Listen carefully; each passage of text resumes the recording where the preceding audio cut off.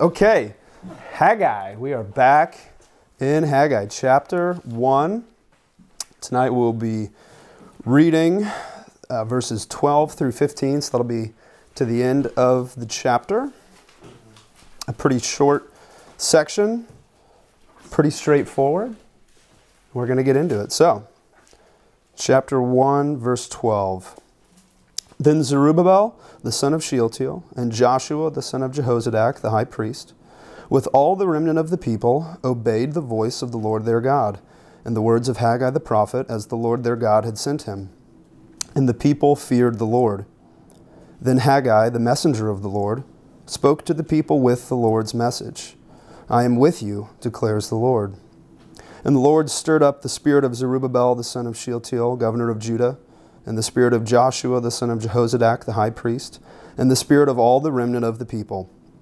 And they came and worked on the house of the Lord of hosts, their God, on the 24th day of the month, in the 6th month, in the second year of Darius the king. So as I said, that's a relatively straightforward passage, right? The first section of the chapter was heavily prophecy.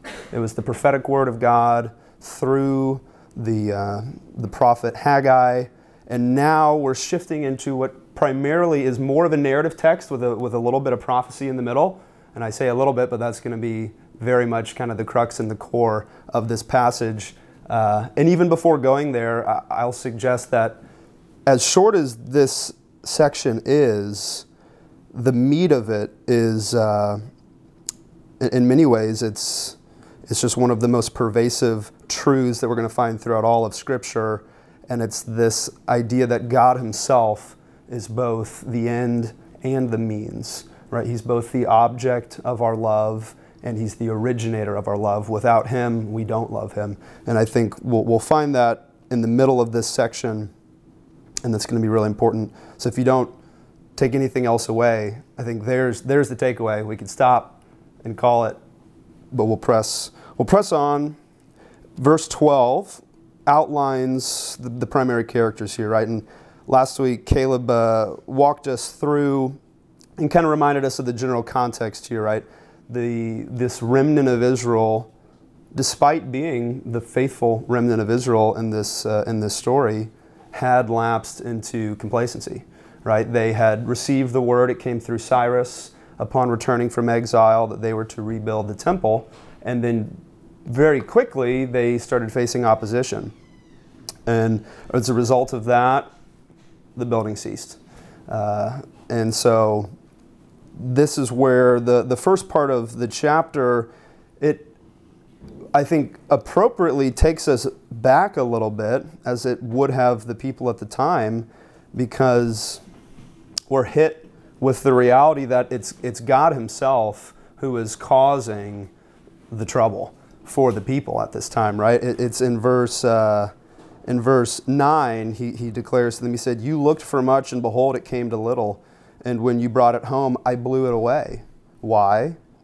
Because of my house that lies in ruin, right? So the setup here is that this people of God had become complacent, had misprioritized. Honestly, it's a form of idolatry, a self-idolatry, where they had put their own luxurious state of living over the priority of we've been told and commanded to rebuild the temple, and so they weren't seeking God's glory. But then in verse 12 we get reintroduced to the characters, and it's one of those things I find myself asking why the almost like repetition here, right? Then Zerubbabel, the son of Shealtiel, Joshua, the son of Jehozadak, the high priest, with all the remnant.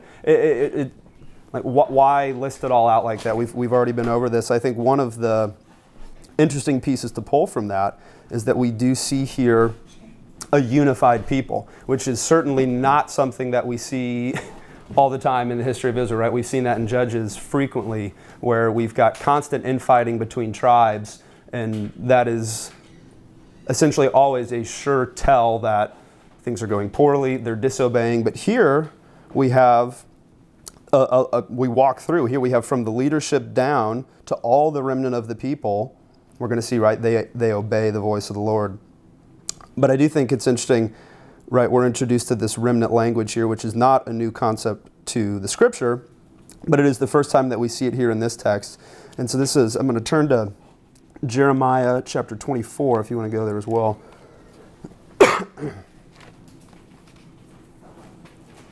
We'll just read verse 4 through 7. Jared, can I get a cup of water? Thanks. Love that.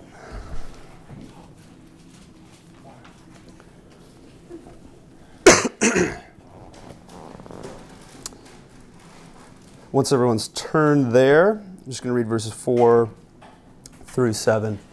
Thank you much. It says, "Then the word of the Lord came to me. Thus says the Lord, the God of Israel, like these good figs, so I will regard as good the exiles from Judah, whom I have sent away from this place to the land of the Chaldeans. I will set my eyes on them for good, and I will bring them back to this land. I will build them up and not tear them down.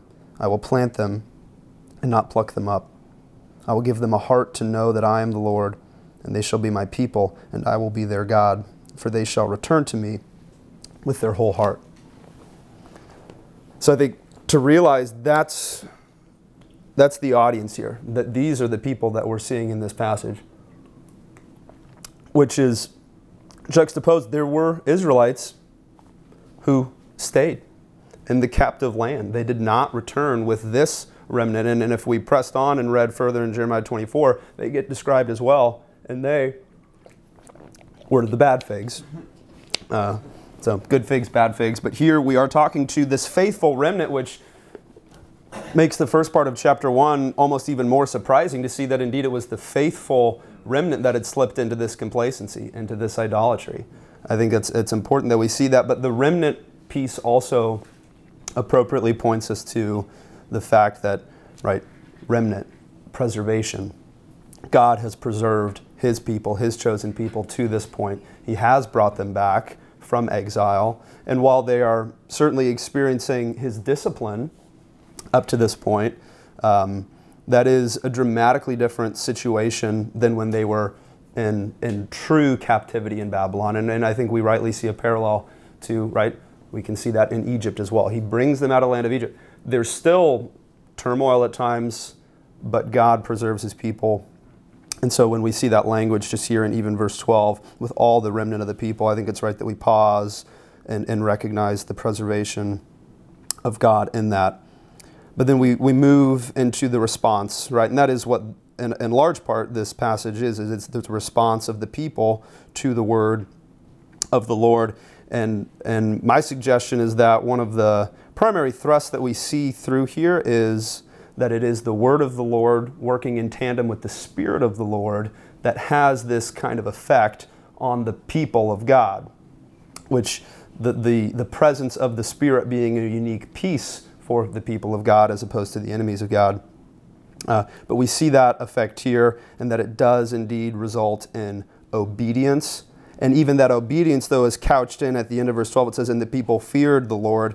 I don't think we should get confused necessarily by the order of the sentence structure there. Fear came at the end. Oh, so they obeyed and then they feared. I don't think that's how we should see it. It's much more of a holistic picture here that the Lord had worked and developed a shift in the heart of the people who evidently had lost a right sense of fear for God, clearly by the fact that they had said, we're okay that his house lie in ruin. We're going to focus on building our homes.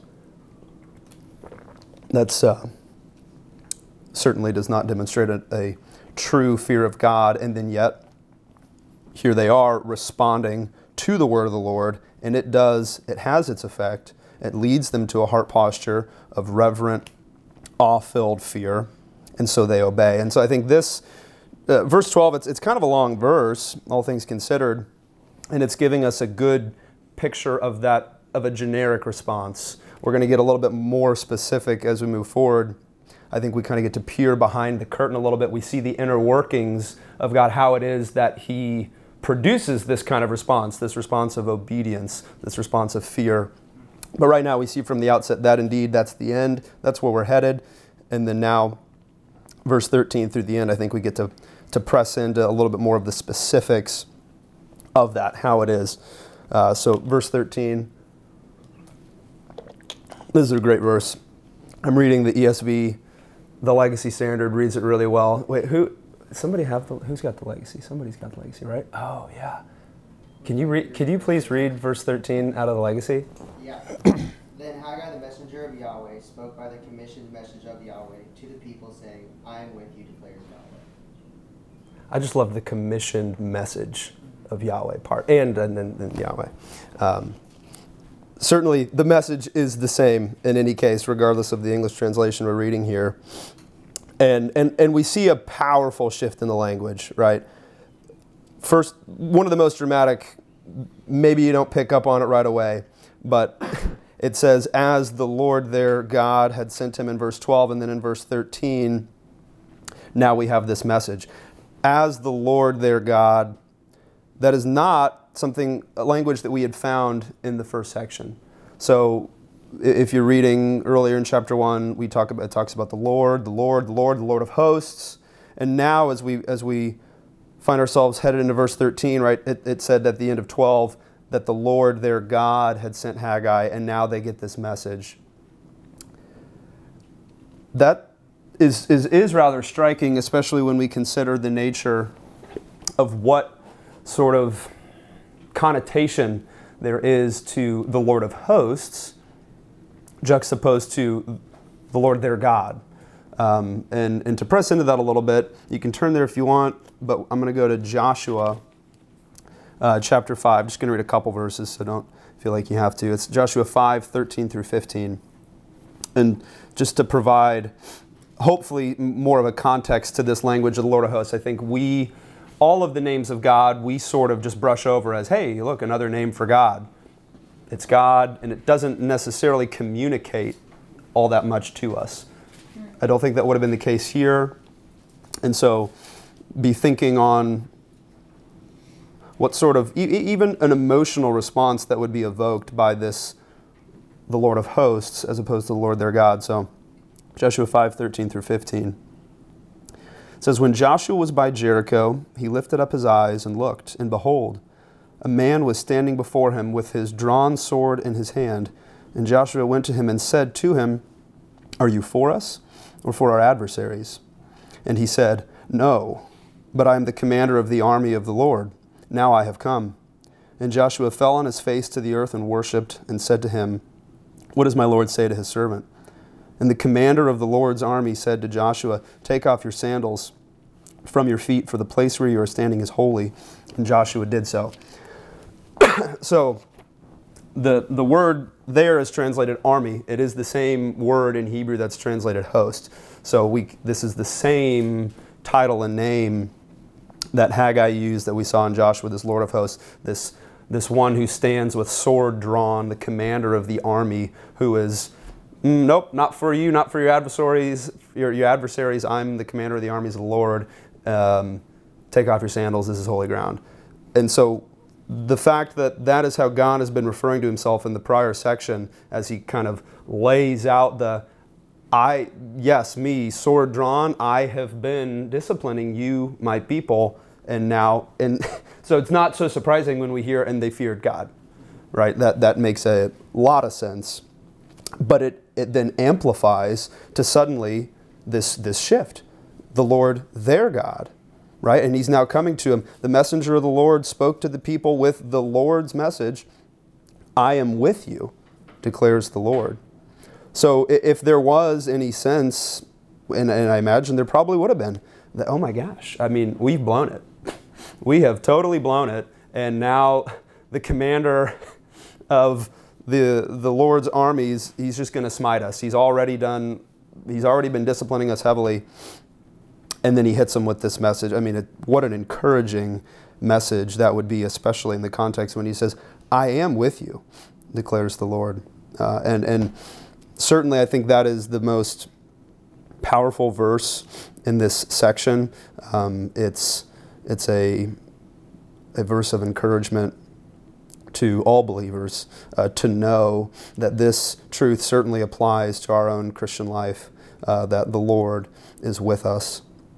And we'll revisit that a little bit more, but that's just one of those, cross-stitch that on a pillow. That's a good cross-stitch verse right there.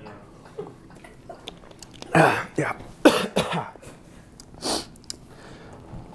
But verse 14, it says, "And then the Lord stirred up the spirit of Zerubbabel, the son of Shealtiel, governor of Judah, and the spirit of Joshua, the son of Jehozadak, the high priest, and the spirit of all the remnant of the people. And they came and worked on the house of the Lord of hosts, their God."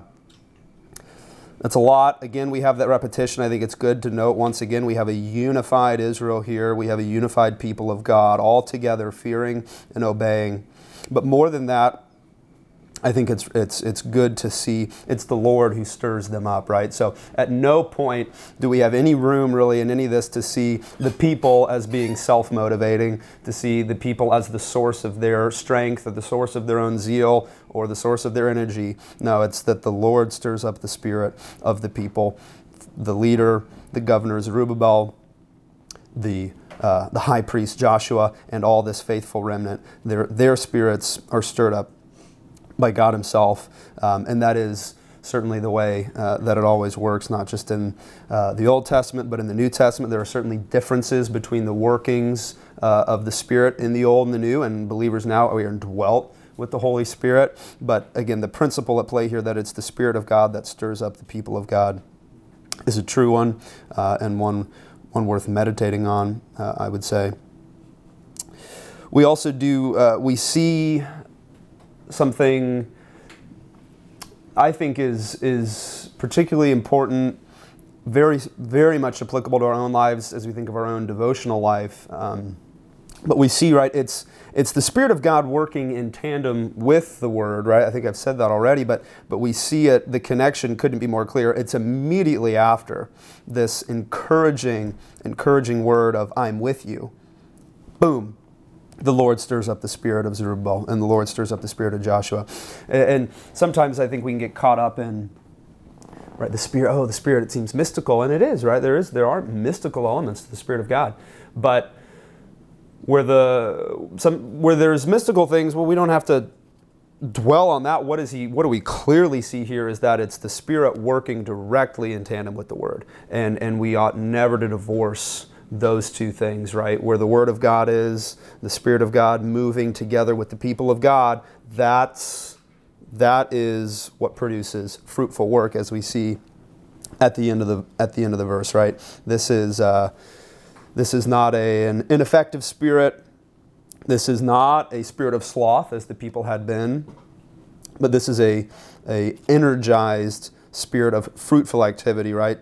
We have the Word leading to a stirring of the Spirit, leading to working on the house of the Lord, fulfilling the mission of God. And we certainly are right to draw a connection there to the Great Commission, right? Jesus himself, he says the same words as the message of Yahweh in verse 13. We say it at the end of every service at Ruah, right? We recite the Great Commission, and I think sometimes we maybe tend to focus on the first 4/5 and forget those last words, right? We talk about all authority, heaven and earth, go therefore make disciples, baptize, teach them. And then that last piece though, and behold, I am with you to the end of the age, right? And I think it's good to remind ourselves,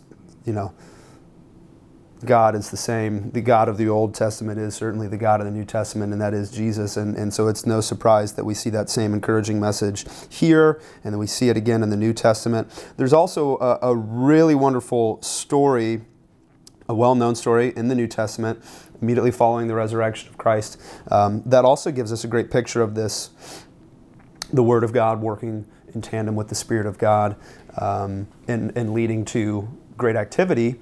Right, it's the story of the disciples on the road to Emmaus, right? So we have these two disciples. They're confused at this point. They do not know that Christ has risen from the dead.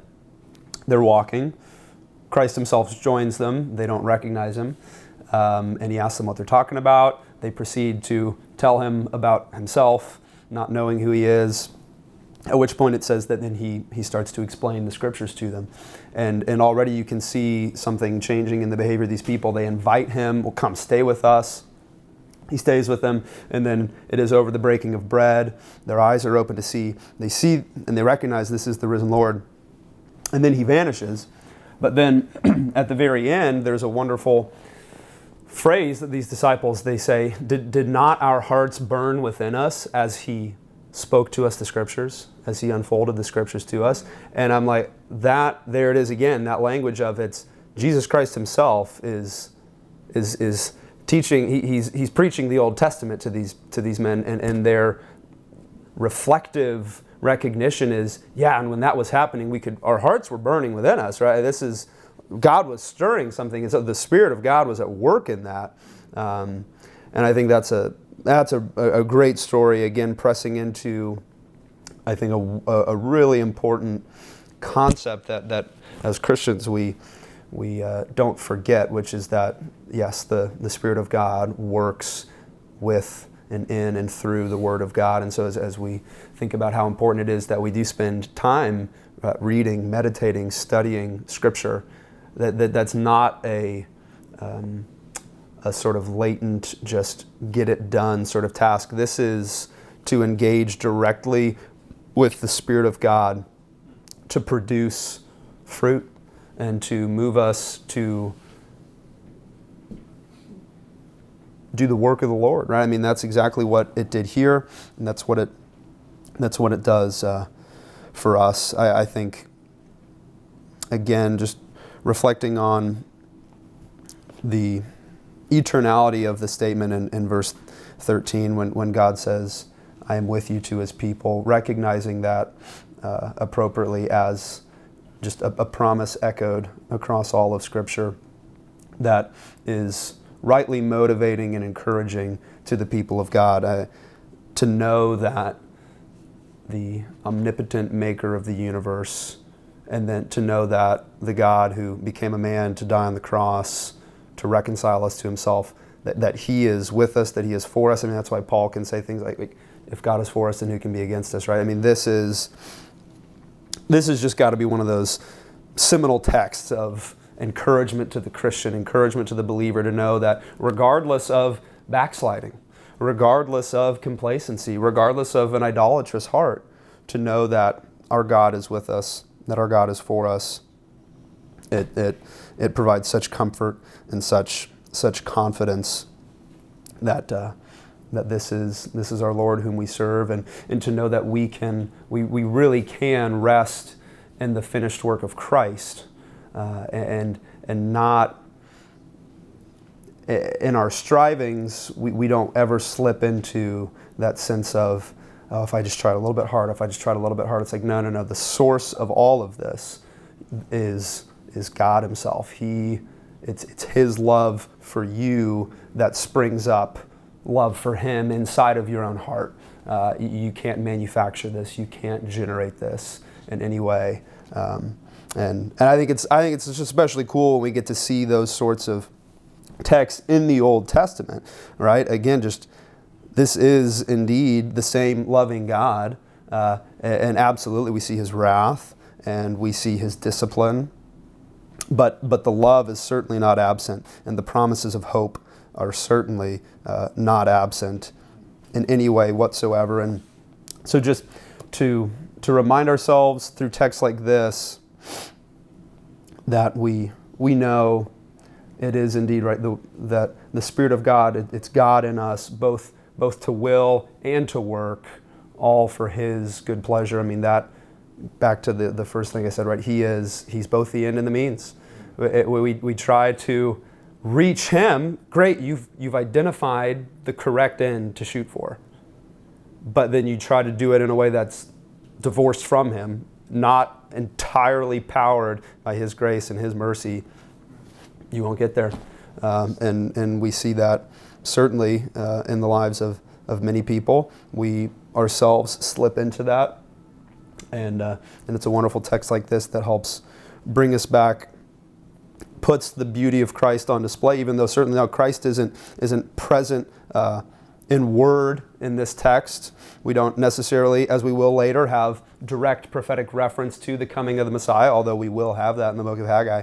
But we certainly have something that ought to stir up our affection for Christ in this text, to see and to know that he is with us, and to see on the cross that displayed most perfectly, and that ought to just become a wellspring of joy and confidence in the heart of the believer. And yeah, it's a great text to return to. Middle of the week, you're feeling discouraged, things aren't going well, burdened by your own sin, whatever it may be, to return to the words and to know that I am with you, declares the Lord, is a wonderful, wonderful promise that we ought to cling to very tightly. So with that, we shall pray and then move into questions and discussion. Father, thank you for giving us your word, for giving us your spirit, all because and by your love and mercy and grace that we can call you, Father, that we can cry out to you and come to you with every need, to know that you love us and that you are with us, that you died for us. These are truths that we just do not keep before our eyes on a daily basis, not as we should. And if we did, how different would our lives look? How much more would we sing your praises and share the truth of who you are? I mean, we wouldn't be able to contain it. So I pray that you would, by your Spirit, work in us as you have done throughout all of time, working in the hearts of your people, your faithless people, but you are faithful to preserve them, and you are faithful to keep that remnant. We thank you to be among that remnant people.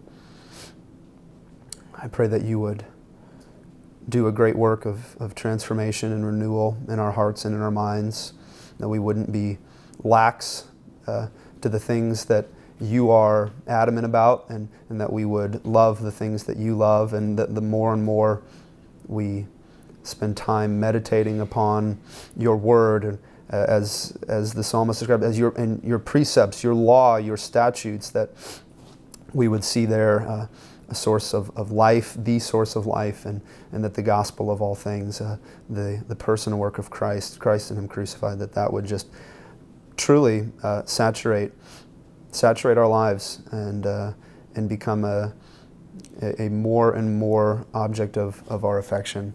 We know that is what we want, and so we pray that you would just even continue to change the very desires of our hearts, so that we are aligned to the desires of your heart. And it's in Jesus' name we pray. Amen.